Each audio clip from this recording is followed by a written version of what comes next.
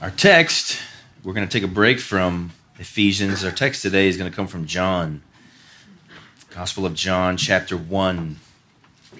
In verse 14, John chapter 1, verse 14. You can turn there in your copy of God's Word if you'd like.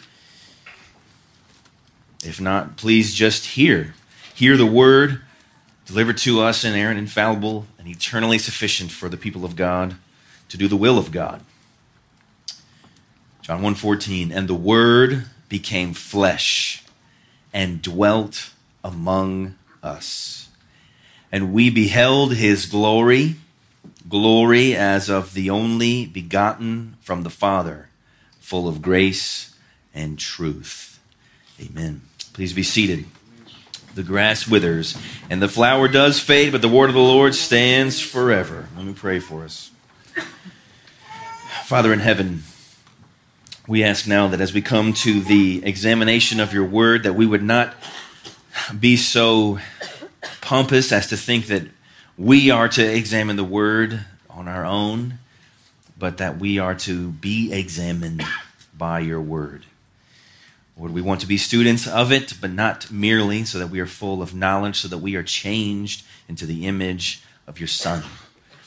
And so we ask now that as we open up the truth, as we open up the capital T truth, preserved for us by your Spirit throughout the millennia, that we would be changed by it, that we would be filled with the knowledge of you, that we would be compelled to live and to behave different than our flesh, and not according to it, but according to your Son, that we are now able to actually follow him as those who have been redeemed by his blood, that we can read these words and obey them. And we want help in that because we have a war waging within us between the old and the new self. So Lord, would you help us? And would you use this time towards those ends? And would you glorify yourself while you build us up this afternoon? We ask this in Christ's name. Amen. Well, taking a break from Ephesians, I started thinking about what to do and got primed. I heard a sermon relatively recently, and it got my thoughts kind of churning. The sermon had 2 points, only 2 points. And the 2 points were, God loves you. Point number 2, Jesus loves you. Those are the 2 points in the whole sermon. Now, us as snooty, reformed people hear that and go, oh, what in the world was that garbage? And for a bit of good reason, right? We've heard so many man-centered sermons, right? Where the point of that sermon is just, don't worry, you are the only thing that God cares about. He's obsessed with you. We've heard so many of those, and we've heard so much of the shallow sentimentalism. You know what I mean by that? It's just sentimentality over and over and over, and where it's just Daddy God in the sky just can't wait to meet all of your little whims. And we're in the presence of a prominence of what sociologists have called moralistic therapeutic deism. That's the majority of what's going on in the Western evangelical scenario is moralistic therapeutic deism. It's not biblical Christianity because it's just be good, do good things, and good is kind of, we kind of define it as we go. So that's moralistic. It's therapeutic because you feel bad and that's not okay, and we want you to feel better. And that's all that we're after. And then the sermon becomes kind of just group therapy. And then deism because it's really kind of generic in the sense that it's not really about the one true God of the Bible. It's not about Yahweh. It's not about the triune God of the universe. It's just there's a big, powerful figure out there. And so that tends to be the reigning thought of the day. So when a sermon comes to us that has 2 points, God loves you, Jesus loves you, we just scoff at it. And I found myself, and I listened to the whole thing, I found myself initially just scoffing and thinking of myself so highly and shredding it, which is always easy to do. When you're not the sermon giver, when you're not the preacher, it's easy to just absolutely shred them. We're all amazing quarterbacks when we're watching the Cowboys. Like, he was wide open the whole time. How come you didn't see him? But then you put yourself in the shoes and go, okay, wait a minute. I need to think through this. Because those 2 points, God loves you and Jesus loves you, I know the drift and the way that it would normally get pulled in 21st century American evangelicalism. But are those two things true?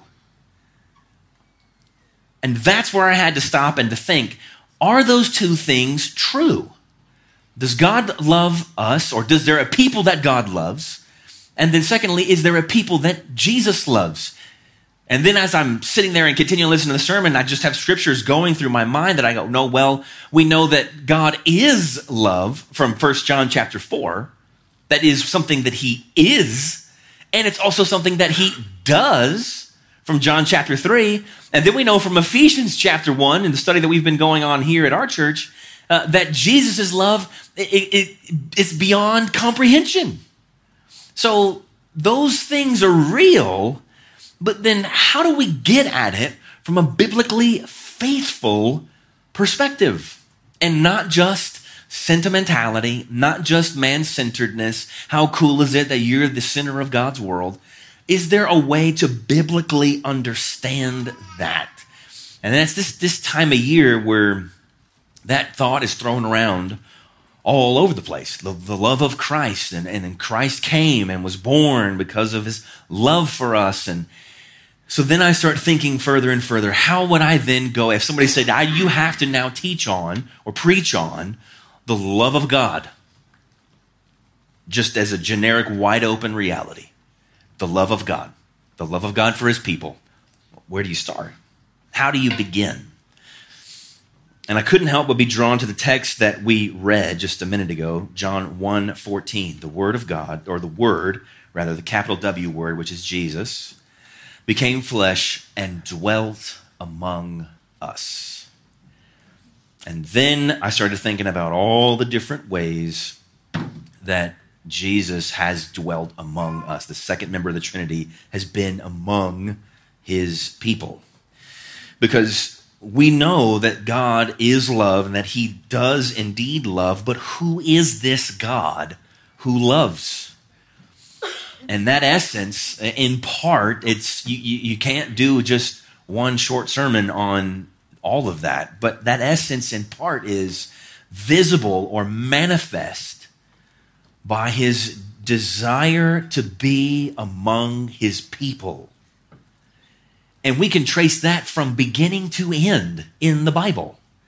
His desire and accomplishing of being among his people. The Son, the second member of the triune God, took on flesh for one reason. He wanted to be among his people. Why did he want to be among his people? Because he loved them. There's no other reason. So there are many times before the incarnation, before the passage that we read earlier, the Matthew 1 and 2 and Luke 1 and 2 passages, there's lots of moments in the Bible before that where the pre-incarnate, so before flesh, Son of God is descending to earth to be among his people because he wanted to. And he wanted to for no other reason, but he loved them. So here's what I want us to do. We're going to go through the scriptures and we're going to look at this. And we're going to see if we cannot discern and prove the love of God for his people by his desire and achievement of being among them. And I'm going to be reading out of the Legacy Standard Version because in the Old Testament, it translates the capital L-O-R-D as Yahweh, the covenant name of God. And that makes a few passages just really pop out. So I wanted you to give you a heads up before that. So let's look at God among us in what we can call the covenant of works. So that's Genesis 1 and 2. Before, or 1, 2, and 3, before sin comes in and changes everything. Look at Genesis 3, verse 8. Then they heard the sound of Yahweh God walking in the garden in the cool of the day, and the man and his wife hid themselves from the presence of Yahweh God in the midst of the trees of the garden. Now, we're not getting into the sin and why they're hiding per se, but what we are getting into is the sound of Yahweh walking in the garden. Now, that opens up a can of worms that we don't have time to go anywhere with because God's in one place and God's making footsteps, even though he is spirit, and those who worship him worship in spirit and in truth. So there's so much going on there that we don't have time to unpack. But here's the reality, is that God showed up to an appointment and Adam and Eve weren't there. So in the garden, in the perfect scenario, in up until this point, a sinless reality, what was God doing every day? Being among his people. In a sense, he said, I've created you to love you so that I can be among you. And that was his practice until we sinned and ruined that connection. But he's not going to let that stop him from achieving his desires. See, God wanted a people before he created anything. God created in Genesis 1:1, knowing Genesis 3:6 was coming. The whole time, planning, decreeing that Genesis 3:6 would come. So God is among his people in the covenant of works, and the only two people that have ever experienced a deal where if you don't break the law, you go to heaven. And you have the ability to not do that, Adam and Eve. God was among the people. But then we know sin comes in and ruins that. And Genesis 3:8 continues on, and God is now removing, in a sense, removing his presence from them. They can't go back in the garden. It's guarded by an angel with a flaming sword, and now they're out on their own. Has God given up then on having a people and loving that people enough to be among them? We'll look at Genesis 18. 1 and 2. Now, this is picking up in Abraham's story. Abraham's already had 3 major moments of conversing with God in 12, 15, and 17. But look at what happens in 18. Then Yahweh appeared to him. Who appears to Abraham? Yahweh, the triune God, by the oaks of Mamre, while he was sitting at the tent door in the heat of the day, and Abraham lifted up his eyes and looked, and behold, 3 men were standing nearby. He saw, and he ran from the tent door to meet them, and he bowed himself to the earth. Now skip ahead, because the point is not the major context of the story, but to get to the among us. Verse 9. Then they said to him, the 3 men, where is Sarah your wife? And he said, they are in the tent. And he said, I will surely return to you at this time next year, and behold, Sarah your wife will have a son. And Sarah was listening at the tent door, which was behind him. Now Abraham and Sarah were old, advanced in age. Sarah was past childbearing. And Sarah laughed to herself, saying, am I worn out? After I am worn out, shall I have pleasure, my Lord also being old too? And verse 13, and Yahweh said to Abraham, why did Sarah laugh, saying, shall I indeed bear a son when I am so old? So after the reality of God being among his people is ruined by those people, he says, I'm going to come and be among you still, because I'm going to come and see you in your microscopic form. There's Abraham, and then there's Sarah, and that's it. There's no baby. There's no people. This is an embryonic form of the people of God, a people as a plural reality. He's made clear that the promises are coming in Genesis 12, 15, and 17, but in verse 18, chapter 18, he comes to him. He is not content to sit back. He is going to come and be right in front of him. And Yahweh said to Abraham, speaks to him. God is still creating a people amongst whom he can dwell because he loves them. There's no other reason.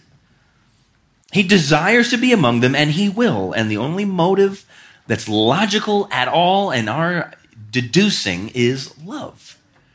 And then you go on, okay, so this people does come, Isaac is born, this family stuff happens, and then you go, okay, after some of that stuff happens, and then you get to Isaac's kids, Esau and Jacob, and that whole thing's a wreck because Isaac won't do exactly what God said, and Jacob gets the promised blessing, even though he had to kind of steal it, and Esau's a dirtbag who doesn't even want anything to do with it, and then you get to this problem where Jacob is kind of running away, kind of figuring out what happens, and then in Genesis 32, verse 24, then Jacob was left alone, and a man wrestled with him until the breaking of dawn. And he saw that he had not prevailed against him. Yeah, it took you all night. You haven't won yet. You finally figured that out, Jacob. So he touched the socket of his thigh, and so the socket of Jacob's thighs was dislocated while he wrestled with him. Then he said, let me go, for the dawn is breaking. But he said, Jacob said, I will not let you go unless you bless me. And he said to him, what is your name? And he said, Jacob. Then he said, your name shall no longer be Jacob, but Israel, for you have striven with God and with men and have prevailed. Then Jacob asked him and said, please tell me your name. But he said, why is it you ask my name? And he blessed them there. So Jacob named the place Peniel. Why did you name the place Peniel, Jacob? Because I have seen God face to face. Yet my life has been delivered. I have seen God face to face. This here is a pre-incarnate Christ that Jacob wrestles with, and he gets it. Why at all would pre-incarnate Christ, centuries before Mary and Joseph, why would you go and mess with Jacob? Because he's this sinful rascal. Nevertheless, the people that God is building is coming through him. And I'm going to go be near him and be with him because I love him. I'm not going to let him go and just drift and do his own thing. So he does. And then you get to, that's pre-Old Covenant, then you get to the Old Covenant with Moses. Now, Moses is a drastically different kind of scenario than the patriarchs, Abraham, Isaac, and Jacob, because now Moses immediately has a people. He's the new leader, the new spokesman for God, and he's got a couple million people. They're a big old people now. So God's going to take them out of Egypt and then organize them. And he's organizing them for one primary reason: to dwell among them. Exodus 25, verse 8.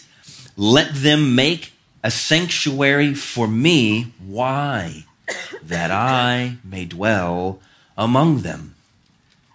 I brought you out for all of these reasons, but here's the deal. I can't be among you when you're owned by somebody else. And you are owned by Pharaoh, so I'm going to deliver you out.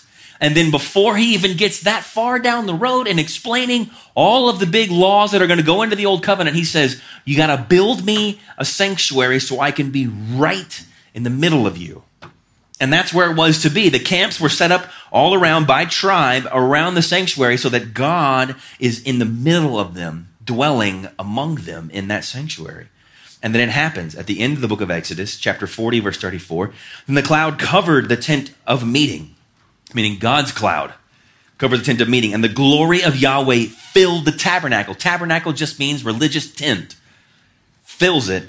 And Moses was not able to enter the tent of meeting because the cloud had dwelt on it and the glory of Yahweh filled the tabernacle.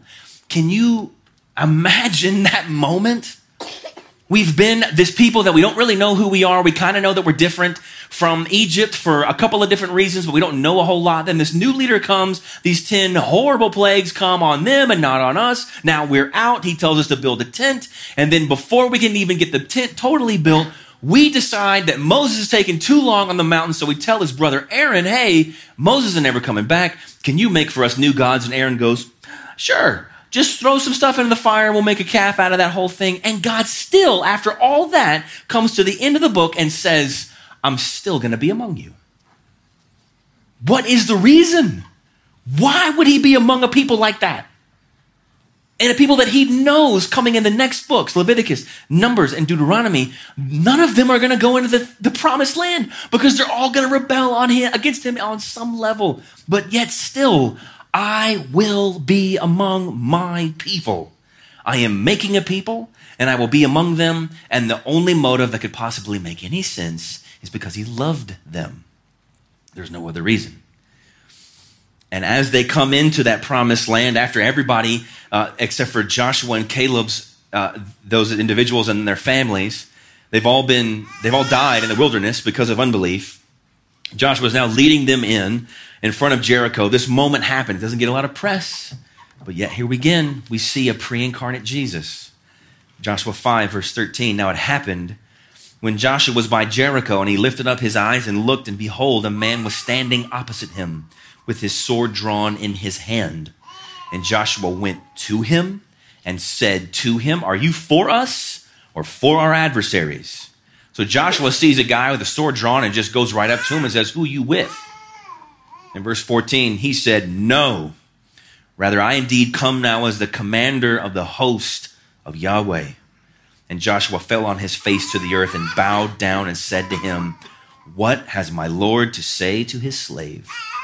The commander of the host of Yahweh said to Joshua, remove your sandals from your feet, for the place where you are standing is holy. And Joshua did so. They're about to enter the land. They are a broken people, a corrupted people in so many ways. But then a pre-incarnate Jesus comes to Joshua and says to him, I'm still with you. I'm still among you. I haven't left you. I haven't forsaken my promises, and I'm going to be with you. He's with him. He gives him a Moses moment of the holy ground. Take your sandals off. God among his people. He's fulfilling his promise of a place for his elect people, and he's showing them that I'm still with you. If time permitted, we would look at Gideon in Judges chapter 6. You look at the book of Judges, the whole thing is a disaster. You read that, there really aren't any heroes. Gideon and Samson are not really that great of guys. And they're the top two. Deborah's maybe the best, and she's a woman. Maybe that says something. But everybody else is pretty much, it just gets worse and worse. Each new judge is worse than the first or the one before them. And in the middle of that, in Judges chapter 6, the angel of Yahweh, a pre-incarnate Jesus that allows sacrifices to be made to him, comes to Gideon, and yet, even though people are so wretched and so sinful, and they just keep rebelling against him in the land that he gave to them, he keeps saying, I'm not outside of you. I am among you. I'm here with you. Because no other reason. He won't let them go. Why? Because he loves them. And then if things get so bad and you skip over from Judges to the book of Daniel. And in between there, what you have just more rebellion. You get kings, you have a couple of good ones, David being the best, and then Josiah being the second best at the very end. And then the people are still so bad, God says, I'm going to have to fulfill my promise, which I made you in the book of Deuteronomy, that if you sin against me, I'm going to pull you out of this land. You're not going to have it anymore. So they get exiled and they all get yanked out. Now that would be the time if you were ever going to say God is done with them. He no longer wants to be around them. His love is complete. It's over. But what happens? To physically be among them. A story we all know. In Daniel 3, verse 19, Nebuchadnezzar was filled with wrath, and the image of his face changed towards Shadrach, Meshach, and Abednego. He answered and said to heat the furnace 7 times more than it was usually heated. If you don't know the story, Nebuchadnezzar is the king of Babylon, and he's captured all of these Israelites, and they've come out there. Shadrach, Meshach, and Abednego are Azariah, Hananiah, and Mishael. They're Jewish boys who have been made into these high-ranking prefects in the kingdom of Babylon. Nebuchadnezzar gets this idea, I'm going to make a golden statue, likely of himself. Everybody, when you hear the music, bow down and worship it. Those 3 wouldn't bow down. They get ratted out by their jealous colleagues. And then Nebuchadnezzar says to them, we're going to burn you alive because you won't obey. And he throws them in the fire. The fire's so hot, 7 times hotter than it was before, that the guys throwing those 3 men into the fire, they got burned up and killed. And so then when they're in the fire, they look in, and he answered, verse 25, and said, look, I see 4 men loosed and walking about in the midst of the fire without harm. And the appearance of the 4th is like a son of the gods, or a son of God. A pre-incarnate Christ amongst his exiled people. They deserve all of this suffering, all of this pain, all of this turmoil. They deserve to be abandoned. Nevertheless, there's 3 faithful men, and when they get tossed in, the pre-incarnate Jesus goes in with them, among them, visible to everybody else. For no other reason. Why would you go be around this rebellious, spiteful people? Because he loves them. That's why he's going to be with them and be around them. And you get to the end of the end of the Old Testament right there, and then you start thinking about, you've seen a lot of ancient history. You've seen a lot of different other types of religions. And it's interesting that whenever you go anywhere that's not highly educated, everybody's extremely religious. You have to educate somebody to make them an atheist. Because everybody innately worships something. And all over the Old Testament, you see all these different false deities, right? Dagon, Molech, Baal, Ashtaroth, on and on and on. there's all these false deities that are of different peoples, the Philistines, the Babylonians, the Jebusites, the Perizzites, the Canaanites, the Hittites, the Jebusites, all down the list. All these false deities, and then you read them and you look about them, and not a single one of them chose to be among their people. First, because they're not real, but secondly, even in their own backstories, none of them were like, we're coming to you because you need us and I love you even though you don't know me. No, those people are all like, we figured out that Dagon or Baal or Molech is God. We built a statue that we think looks like him, and then now we're hoping that he's not super mad at us. That's all the deities that you see before, completely unlike Yahweh, who says, I'm making you a people, I'm sustaining you as a people, and of my own volition, I'm going to be among you as my people. There's a refrain that gets repeated throughout the Old Testament. I will be their God, and they will be my people. And I will dwell among them. No other deity has ever said that. No other deity in any other world religion has ever said that. Allah doesn't give a rip about anybody but himself. He doesn't come and condescend down to be with Muslims. If you want to get what you want, then you got to come to him. But he doesn't need you or care about you at all. You should just care about him. The Hindu gods, that pantheon of unending lists of made-up deities, they'd all be fine if there were no Hindus. They'd just be going on just fine and dandy. Everything would be the same.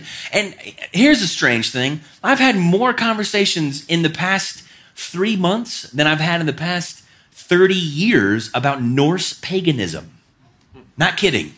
We were on a pastor's call the other day, and there was a chaplain, a military chaplain, who's saying we're having to deal with more soldiers identifying as Norse pagans who want an exemption to not shave their faces for religious purposes.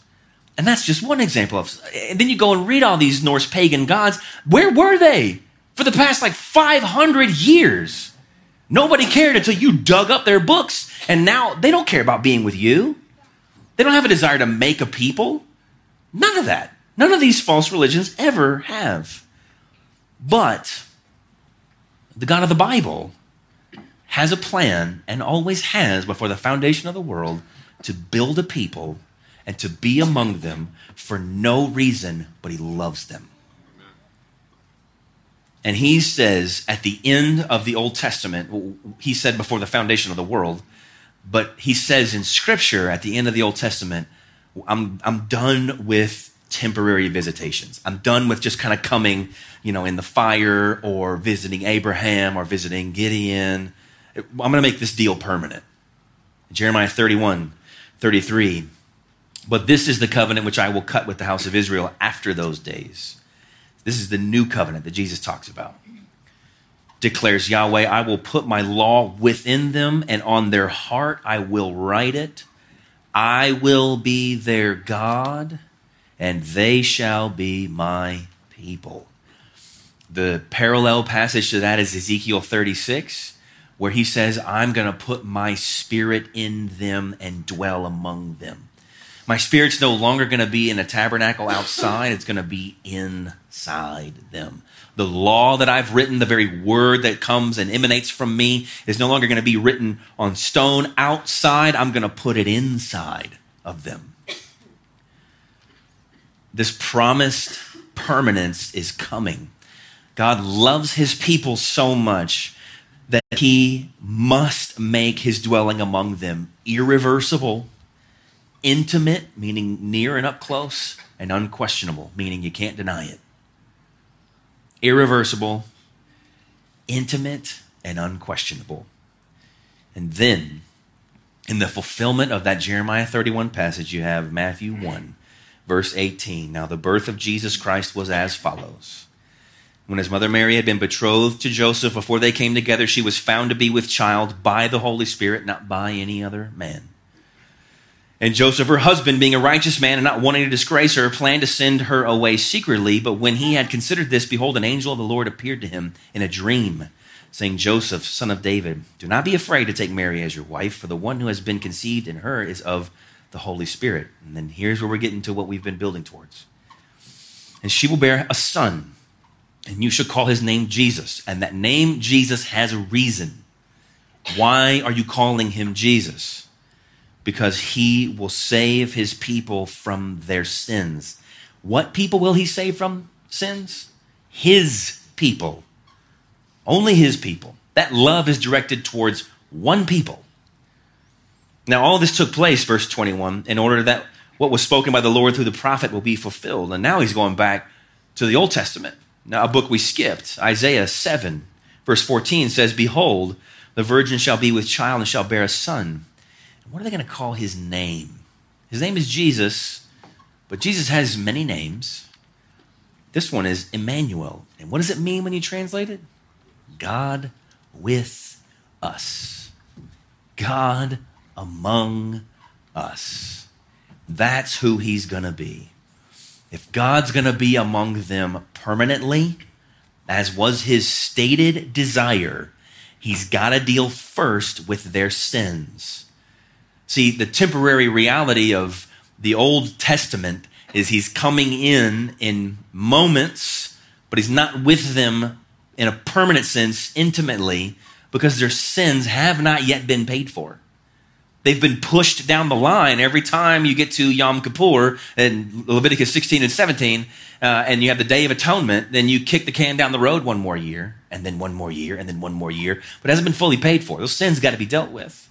But if Jesus is the one who's going to come and deal with those sins, save them from those sins, not just push them off, but save them completely from those sins, then he has to deal with them through a death.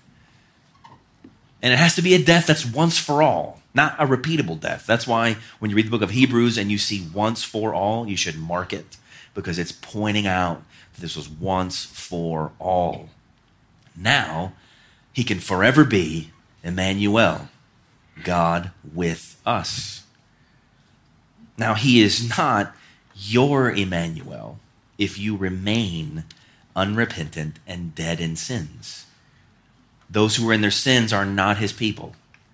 Those who have cried out for forgiveness and placed their faith in the Lord Jesus, they are his people.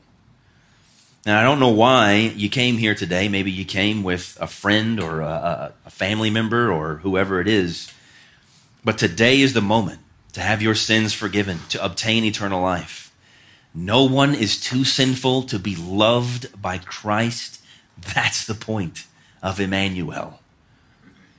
But only those who have faith in Jesus will be saved. So you call out to him right now. And that Emmanuel, that God with us, will include you. Because he is permanently among us. 2 Corinthians 6:16 would tell us that. In the middle of a bigger argument, Paul brings this up and says, on what agreement has a sanctuary of God with idols? And then he gets into the concept that we're dealing with. For we are a sanctuary of the living God. We, the church, the individuals in the church and the church herself are a sanctuary of the living God. And then he says, just as God said, I will dwell in them and walk among them, and I will be their God, and they shall be my people. How do we know? How do we know that God, that the Son of God, the Lord Jesus Christ and the Holy Spirit, how do we know that triune God loves his people? Because he forced himself on us. He dwells among us. It wasn't our idea. We didn't collaborate with him. We are a sanctuary of God because he made us that. And he made us that for no other reason but he loved us. But he loved us. Now, as we end, have those texts left any room for us glorifying ourselves? I mean, you look at that, and that was just like the big ones. And going through the whole Bible, what did any of us meaning the people of God throughout all time and all history, what did any of us do to bring those those visitations and then now the permanent dwelling, what do we do to bring it about? Nothing. The only thing that we contributed to that whole equation was sin. We are just the receivers of God's gracious, loving presence. We just received that. We reject his love and despise his presence.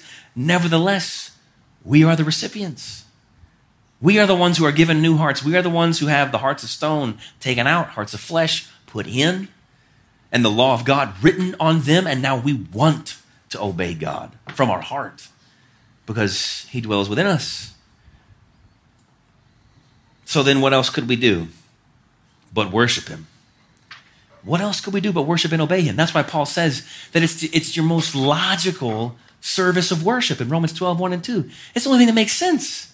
If you're the recipient of all of that love and you can't do anything to earn it, you can't do anything to maintain it, and you do nothing to freshen it up or to keep it going, then what do? You just worship that one who has always desired and achieved dwelling among his people.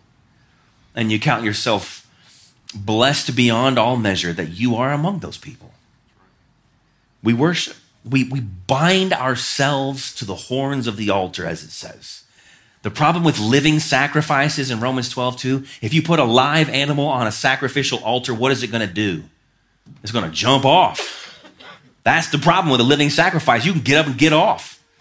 So then what do? You take the cords, the festal cords they're called in Leviticus, and you tie yourself onto it. That I will worship this God and I will obey this God and I won't move 1 inch from doing that. There's nothing else that I can do. We give all of who you are as a living sacrifice to the Almighty God, whose unceasing persistence in loving us enough to create a permanent dwelling among us was achieved. And in that process, he secured our dwelling with him. That our dwelling with him is going to be in a heavenly city that Hebrews says has no foundations. Foundations not made with human hands. But that celestial city will be there forever. That's why John 1:14, and the word became flesh and dwelt among us, and we beheld his glory. Glory as of the only begotten from the Father, full of grace and truth. That's why that verse is so deeply meaningful to us, because he dwelt among us for no other reason but he loved us. Let me pray.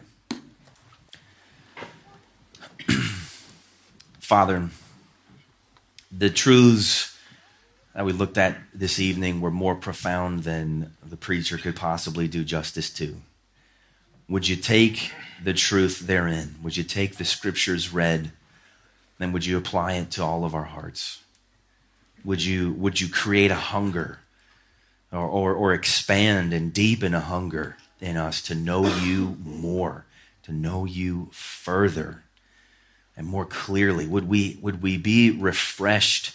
Not that your love towards us needs to be refreshed, but our commitment as sacrifices on the altar to be refreshed, that we wouldn't want to move 1 inch outside of your will, outside of living a life of praise to you.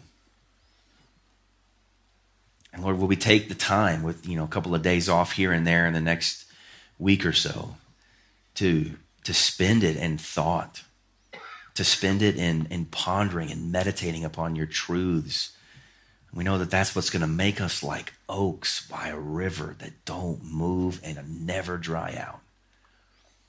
And may we be a people that doesn't remain content with quippy sayings, though they be true. May we be explorers who will want to go down into the depths of that brilliant, shining cavern to know what is there and to know the truth. Lord, thank you for making us into a people, and that us includes all people who have been saved by faith in your Son Jesus, from Abel all the way till the end of time when you call your last sheep home. And thank you for making us a people here, just a little pocket of the present day. We know that there are brothers and sisters in our town, not a part of our church, and in our state and our country. We know there are brothers and sisters all over the world that are worshiping right now. Some are hiding and whispering. Some are having to check at the door to see if this person is a spy or not. That will turn them into the government. But Lord, we are all one people that you have made, and we long for the day when all of those voices that John could only describe as roaring waters are heard, praising your name, saying, holy, holy, holy is the Lord God Almighty, who was and who is to come. Bring us speedily towards that day and carry us in faithfulness here with what you've given us to do. We pray that this worship this afternoon, this evening, was pleasing to you. Lord, please use it to build us up. We ask this in Christ's name. Amen.